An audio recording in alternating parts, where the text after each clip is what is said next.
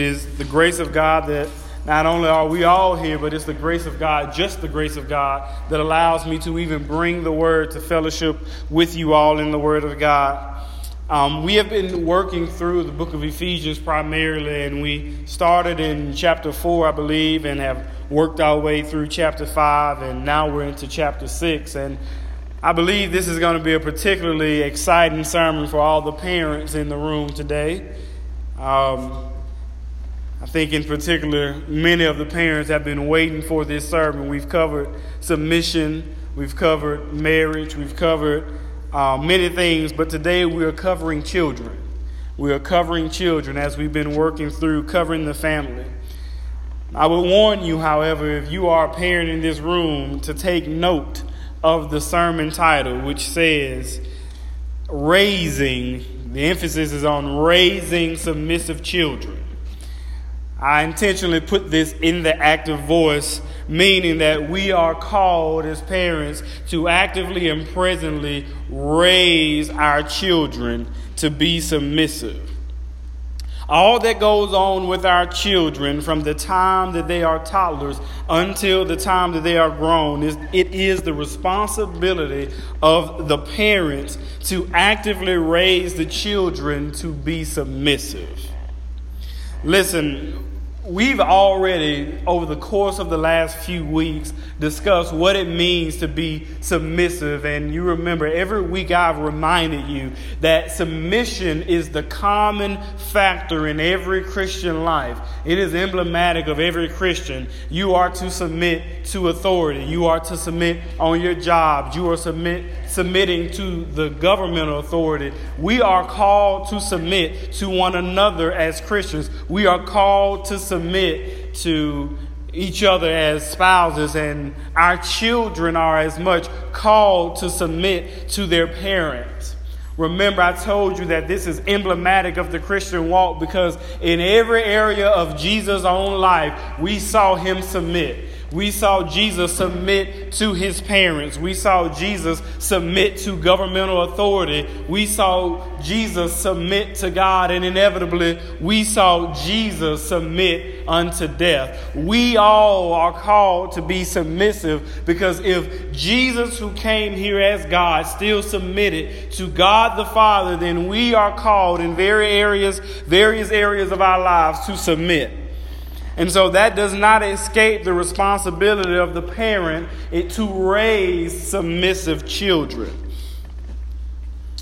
Now, if I've talked to you about every person that calls himself a Christian, every person that bears the name of Jesus Christ needing to submit, I think that there's a possible corollary here. Submissive children more often than not become submissive adults. But the opposite is true. Very often, non-submissive children grow up to be non-submissive adults as well. And unfortunately, many of us wait until our children have already began to be shaped by the world, already been molded by the world, before we start to try to shape them into the image of God and into a Christian child. Before we think they are going to be able to make a decision, they've already been shaped by the world. Listen, that means on the larger scale that what happens in the life of your kids, what is happening in your life, is largely the byproduct of what our parents instilled in us, and so on and so on. So when I talked about submission being second nature last week, that is because you have not only seen it demonstrated in your home by your parents, but you are raised with the expectation that you are going to submit to something and somebody. Now, unfortunately, as I said, many parents are not causing their children to submit merely for the sake of freedom and peace in the household, but to give your child freedom for the sake of peace in your household creates this idea that when they are called to submit, it is a culture shock for them. That's why it is never a misunderstanding on my part when children who come to school don't want to obey authority because they are not made to obey authority in the home. That's why children are being raised to disrespect the authority of the police, the authority of the government, because they are not called to submit to any kind of authority in the home. Listen, in order for us to become submissive adults, we must be being trained in submission in the house.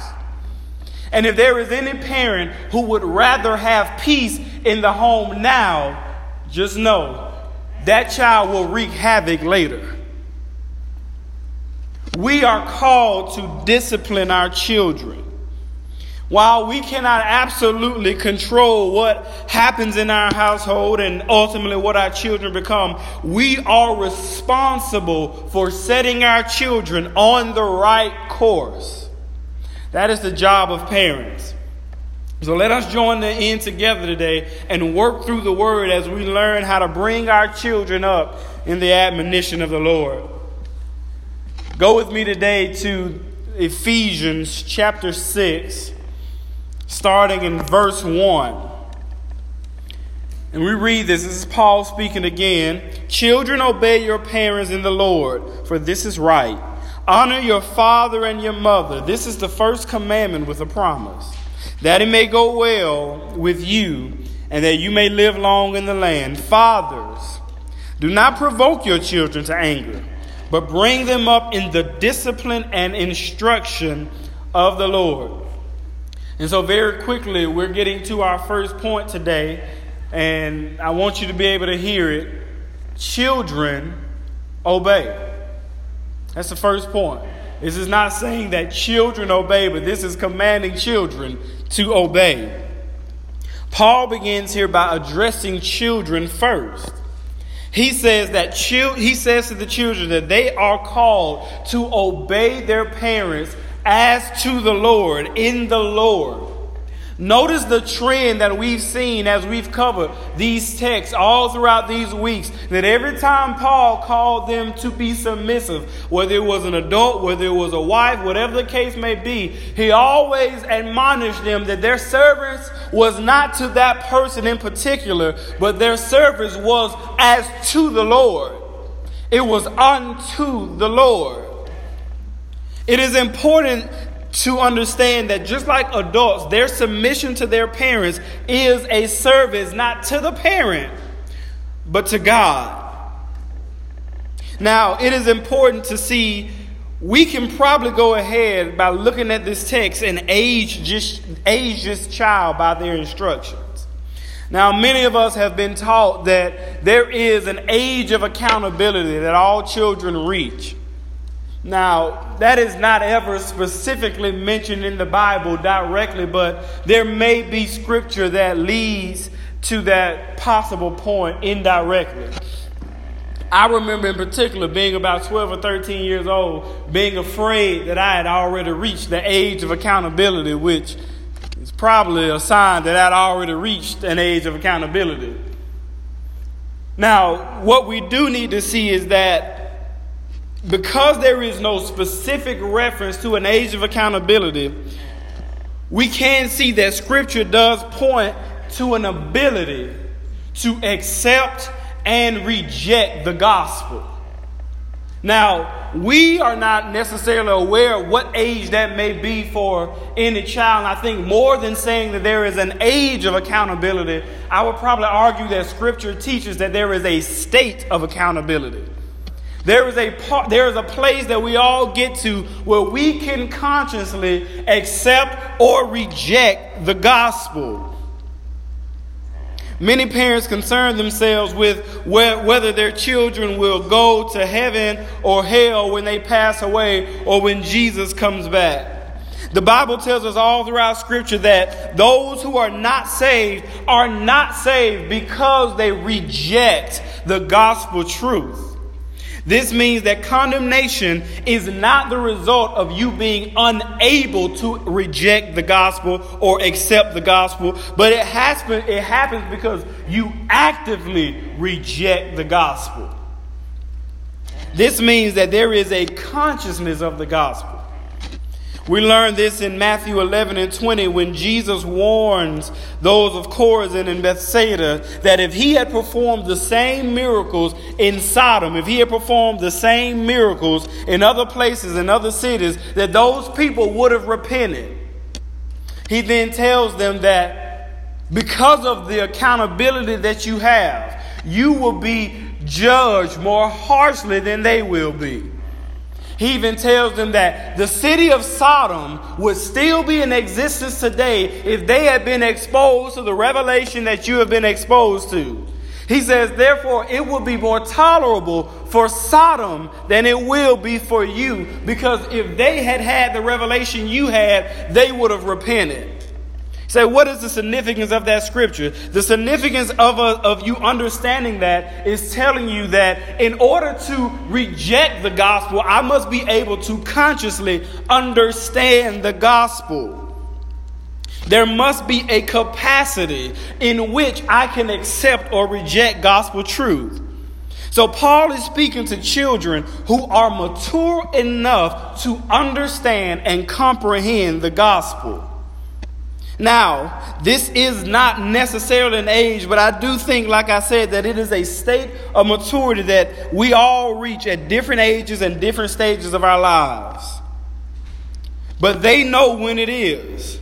Parents usually know, but most importantly, God knows. God knows if all of us have reached the age by which we can accept or reject the gospel. Now, he gives us this truth in this text. He says, listen, this is the first commandment with a promise. Of all the commandments, this commandment has a promise. What is that promise? If you are obedient to your parents, it will go well with you and you will live long. That is what he's saying. He said, this is the commandment, the first commandment that promises you this. It is an if-then commandment. If you obey, it will go well with you. Now, this was initially an application specifically to the Israelites, but Paul, with the apostolic authority that he has, he broadens it to us all. Now, I want you to be able to see that this is both a practical principle and a spiritual one as well. Let's look at what it says in the book of Proverbs, chapter 6, verse 20. It reads, "My son, keep your father's commandment and forsake not your mother's teaching. Bind them on your heart always. Tie them around your neck. When you walk, they will lead you. When you lie down, they will watch over you. And when you awake, they will talk with you. For the commandment is a lamp, and the teaching a light, and the reproofs of discipline are the way of life." In this proverb, there is the admonition to keep your father's commandment and to hold on to and adhere to the teaching of your mother. He says to bind them to your heart. That is the importance of truthful and loving teaching from your parents. When your parents are raising you in the fellowship and in the admonition of the Lord, their teaching should be bound to your heart. It should lead you. It should guide you. Now, he also says to tie them around your neck. This is an interesting phrase. Paul is the proverb writer is specifically telling you that as you would adorn yourself physically, adorn yourself spiritually with the commandments of your parents. So just like you want to look beautiful on the outside, true beauty comes from obeying the godly instruction that you receive from your parents. I think many of us can attest that even today, whether you are 8 or 80, that many of us have held on to the core gospel teaching that our parents gave us, and we are better for it. In a world where we are encouraged to forsake how we were raised and forsake how we were shaped, if you were shaped with good, godly instruction, keep it around your neck and adorn yourself with it. He then says that they will lead you wherever you go, and they will order and guide your steps. They will watch over you as a means of protection. And when you wake, they're the first thing you hear. They will talk to you. He is making it clear that your parents are giving you sincere, biblical, and godly teaching, and it draws them to a better relationship with you. When they adhere to those teachings, not only does it protect us spiritually, but it also protects us physically. Why does it protect us physically? Because if we have received good wisdom and godly instruction from our parents, not only does it encourage us to make good decisions spiritually, but the decisions we make spiritually affect where we go physically. That means that I will not physically put myself in compromising positions. I will not physically put myself in dangerous positions, because the first thing I hear when I wake up is the godly instruction that I got from my parents. That does not run out. Even today, the first thing that I think of is the godly wisdom that comes from the Bible. We must bind it to our hearts and tie it around our necks. Because the more we encourage our children in spiritual disciplines, they just will not be inclined to put themselves in dangerous situations. Not saying they absolutely will not do it, because sometimes children do forsake our teaching. But it is the responsibility of the parent to encourage them that even when they want to do wrong, there's something, whether it's the wisdom that they hear or just our voice, that pulls them back into the position they should be in. Unfortunately, I think in our society, parenting has become underrated. It's become underrated because we rely on all the other cheap materials to raise our children and fill in the gaps and go where we will not go. Nothing else can raise your children better than you can. But just know this: if you don't raise them, something will. And our children, the adults they become, is the responsibility or the irresponsibility of the parent. It is the irresponsibility of the parent if they did not raise them with godly instruction. It is not our job to just desire to be at peace with our children. We never relent until they leave out of our households, because we want to shape them and make them and mold them into what God has called them to be. And so regardless of what they want to be, we need to shape them into what God has called them to be. More importantly, He wants us to see that this teaching, it leads to eternal life. When we teach our children the Word, when we raise them in the Word, chastise them according to the Word, we are protecting them and we are guiding them. If the Bible is telling us that there is a place that we all get where we can accept or reject the gospel, then that means you cannot wait to apply principles when your children are old enough or when they are smart enough or whatever. Then by the time they have that consciousness, let me ask you this question: what has already shaped them? If we are waiting until they are of age to start applying discipline to teach them the principles of submission, by the time they are old enough to make that decision, they have already been shaped. It is scientifically proven that by the time your children are 12 and 13, it is almost impossible, without the saving grace of God, to reshape them and mold them and give them truth, because their minds have already been shaped and molded into who they will become. And that means from the time that that child is born, we are raising them to be submissive and obedient. The Bible is clear, and we need to understand this. No matter how cute your child is, and I know they're adorable, I know they have little cheeks and chubby arms, and they come out with 3 necks. I know they're just adorable. But just know this. They are cute little reprobates. Adorable little enemies of God they are. Who grow up at some point.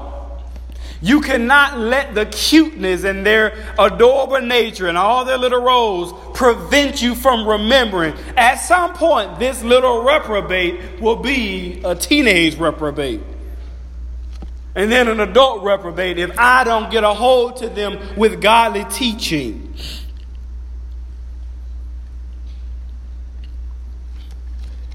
We are born enemies of God. And the second we are born, from the second we are born, we need reconciliation.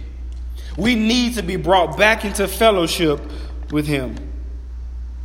I will help you see that. Now, this has been more and more clear in my own life, having a 2-year-old son, who you may notice is not here, because he decided he wanted to go somewhere else last night. But Elliot is a cute child, a sweet child. He's a reprobate. Let me tell you how I know that we are born enemies of God. Elliot is very smart, does most things you ask him to do. But there's one thing in particular he does not like to do. Elliot does not like to go to the bathroom. It's just not his favorite thing. More importantly, if you ask Elliot, do you have to go to the bathroom?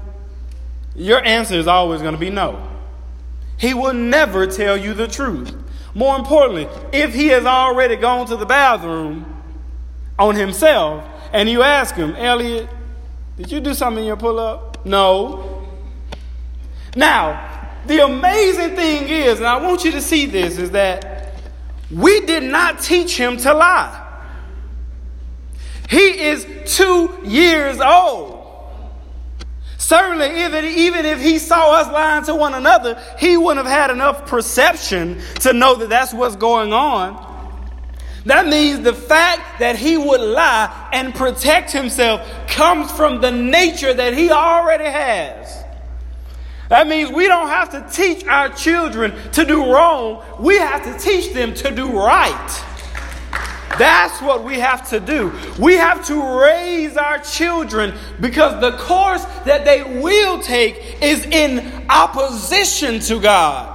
We, from the age that Elliot is, have to train them what truth is. We have to raise them in the admonition of the Lord because Satan tries to get a hold of them as soon as he can. And so our response should be to get a hold of them as soon as we can as well. See, just like Elliot, all of us are born with that nature of sin in us. And it will be the constant fight of nature versus nurture.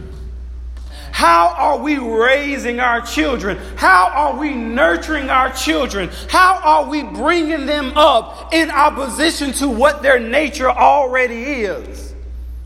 We must see beyond the adorable appearances of who they are and see into their hearts. And even when they disobey us, when they're that age, no, it's not cute, it's wrong. And they must see that it's wrong and understand that it's wrong so that when they grow up, discipline is something that they have been accustomed to. And so when they leave your house, you don't need to be shocked that they curse the teacher out. That's who you raised. More importantly, that's what you raised. And I think it's important for us to see that if we don't shape them and mold them and make them, that the way that they are bent and going and heading, they will harden that way. I don't know if you've ever seen how candy canes are made, but they are rolled and they are heated. And they stay heated until they get it shaped perfectly in the way that they need to shape it. But one thing you know is that once that heat is removed and once everything cools down, it hardens the way that they have shaped it. And at that point, there's no reshaping. You have to break it. What we have to do is shape our children now so that the Lord won't have to break them later. Listen to what Scripture says. Proverbs 22:6. Scripture we're all familiar with. Train up a child in the way he should go, and even when he is old, he will not depart from it. This is what we call a principled truth. Now, this text, whether you know it or not, is extremely difficult to translate. There are multiple views for this text. What are those views? Well, there is a common view we all know, which says that if we train our children and bring them up in the way of the Lord, that they will remain faithful. Now, even if we hold that view, I think we all know that this is a wisdom proverb and a wisdom principle, but it's not a guaranteed truth. It's not absolute. You can raise 5 children up in the same environment, and there can be one that goes astray. Again, that is because of that sin nature in them, even though you raise them all up in the same Christian household. But what it is telling us is that the likelihood of our children remaining faithful because we've raised them in gospel truth is better than if we don't raise them in any kind of truth at all. So that's one take on this text. The second take on this text is that this scripture has a sarcastic tone to it. Some say that he is writing here saying that if you train up the child in the way that they are already going, it is impossible to break them from those habits that lie within them. Now, I would say that I mostly dissent from that take because I don't believe that is the tone of the writer here. But there is a final take.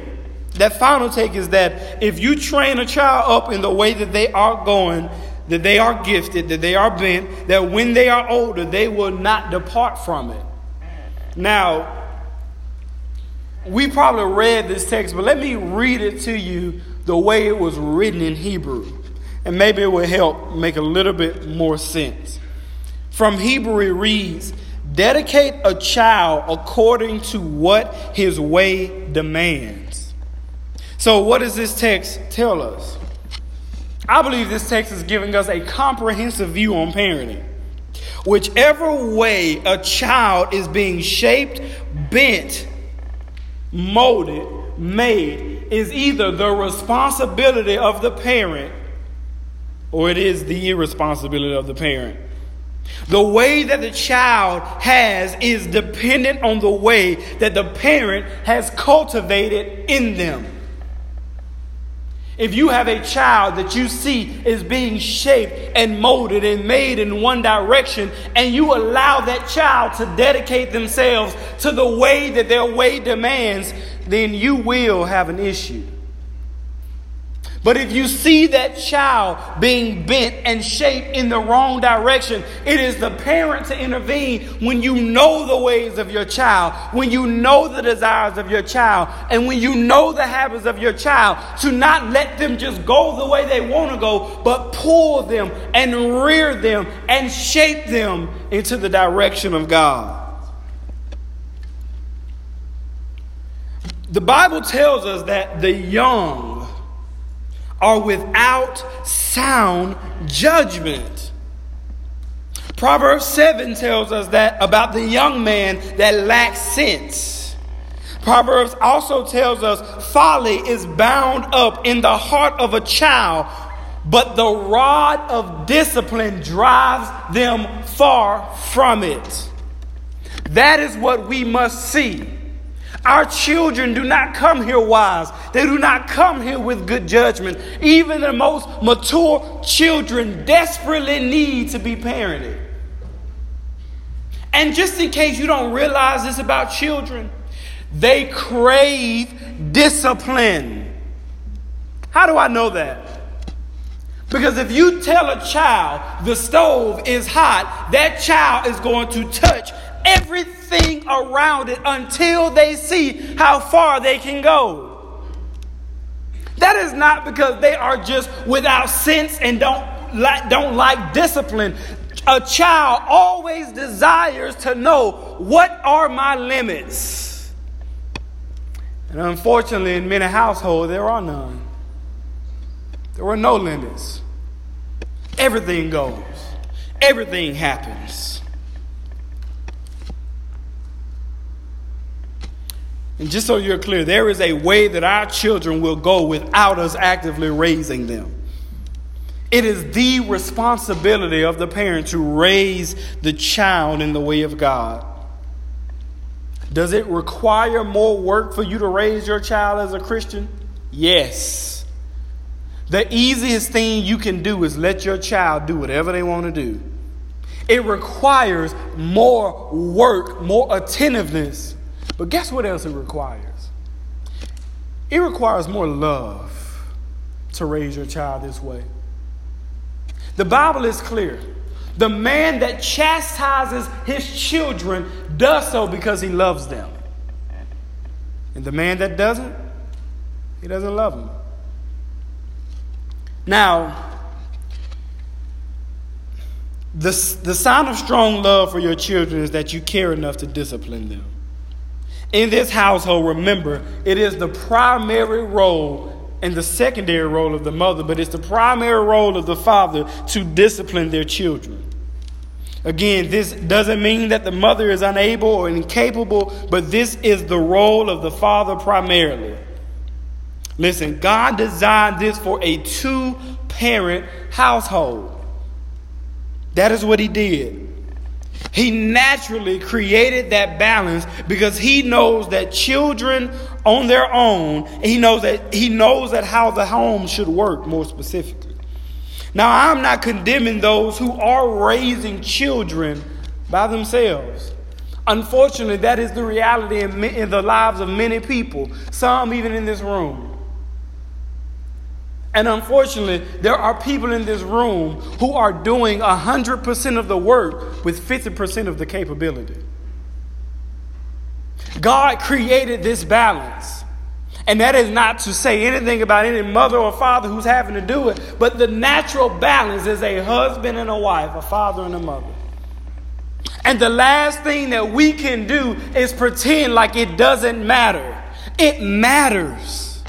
If we pretend like it doesn't matter, then we are cultivating the idea that the husband isn't needed, the wife isn't needed, and you can have children however you need to have them. God created a design for how the household should work. And what happens is it only exacerbates the problem in our society because many times a single parent will overdo it or underdo it in the role that is not specifically designed for them. I can't count how many times I've seen young mothers who have to parent their sons without a father who are so harsh and abusive to them because they feel like they need to compensate for that role of the father. And what it does is it doesn't create balance. It causes that child to resent their parent. I've also seen parents who, because they feel like they can't be the father, or they can't be the husband, absolutely apply no discipline, thinking that the love relationship they have will cause their child to be obedient, but that doesn't work either. Now, I don't want anybody in this room who is raising their children as a single parent to feel like I am condemning you, because I am not. But what I am saying is that it is a responsibility of the church. When we have leadership, when we have elder males, when we have older women, if we see parents that are struggling, whether they are raising them independently or raising them however they may be raising them, we come in and we fill the gaps that are there. That means that if you are a mother and you're having a difficult time raising your child up, that the elders of the church, the mature men of the church, assist you in that. Or if you don't know how to raise your daughter because your mother didn't raise you, that the older women are there to teach you how to do that. Or if you're a father and you didn't have a father, and so you're doing the best you can with your kids, that is what the church is for. We pick up where your parents left off, and we help you. Now, point number 2, final point, and we're done. Fathers, discipline with grace. What he says, fathers, do not provoke your children to anger, but bring them up in the discipline and instruction of the Lord. What Paul has seen, unfortunately, as we see many times, but in Jewish and pagan households, there were these fathers who would viciously and abusively discipline their children.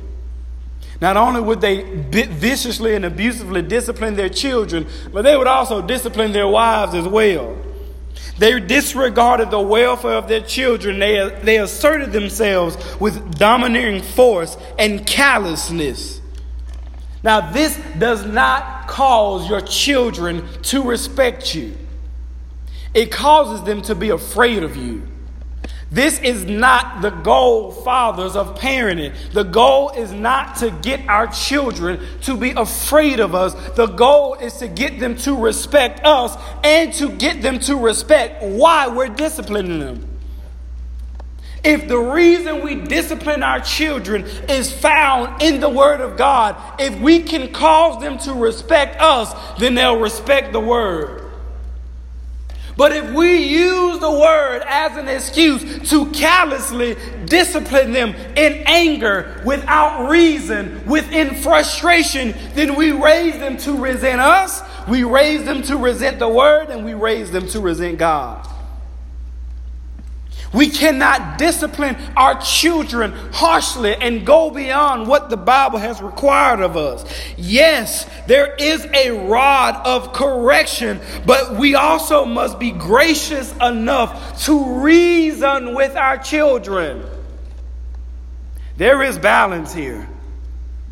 So we are beyond the day. There are some things that if I tell you you can't do it, there is no reason I need to explain to you. It's because I'm your parent and I love you. But there are some times where I may have an experience that you don't understand. And to save you from that experience, what does the parent need to do? You need to sit down and talk to your child and explain why you did what you did. You say, well, what are you saying? I thought there was a rod of correction. Now you're saying we need a reason. Yeah, which one is it? Is everything. As parents, we must be balanced. We must be balanced. And remember this. The goal is to point them back to God in everything we do. When we discipline them, when we fuss at them, whatever the case may be, is not to point back to us, but it is to point back to God. They will only respect us as much as they respect the Lord. And as I close, remember what Scripture says. If anyone comes to me and does not hate his own father and mother and wife and children and brothers and sisters, yes, and even his own life, he cannot be my disciple. In our children, we should be cultivating not just simply a love and an honor and a respect for us, but more than they love us, more than they respect us, we should be training them to love and respect the Lord.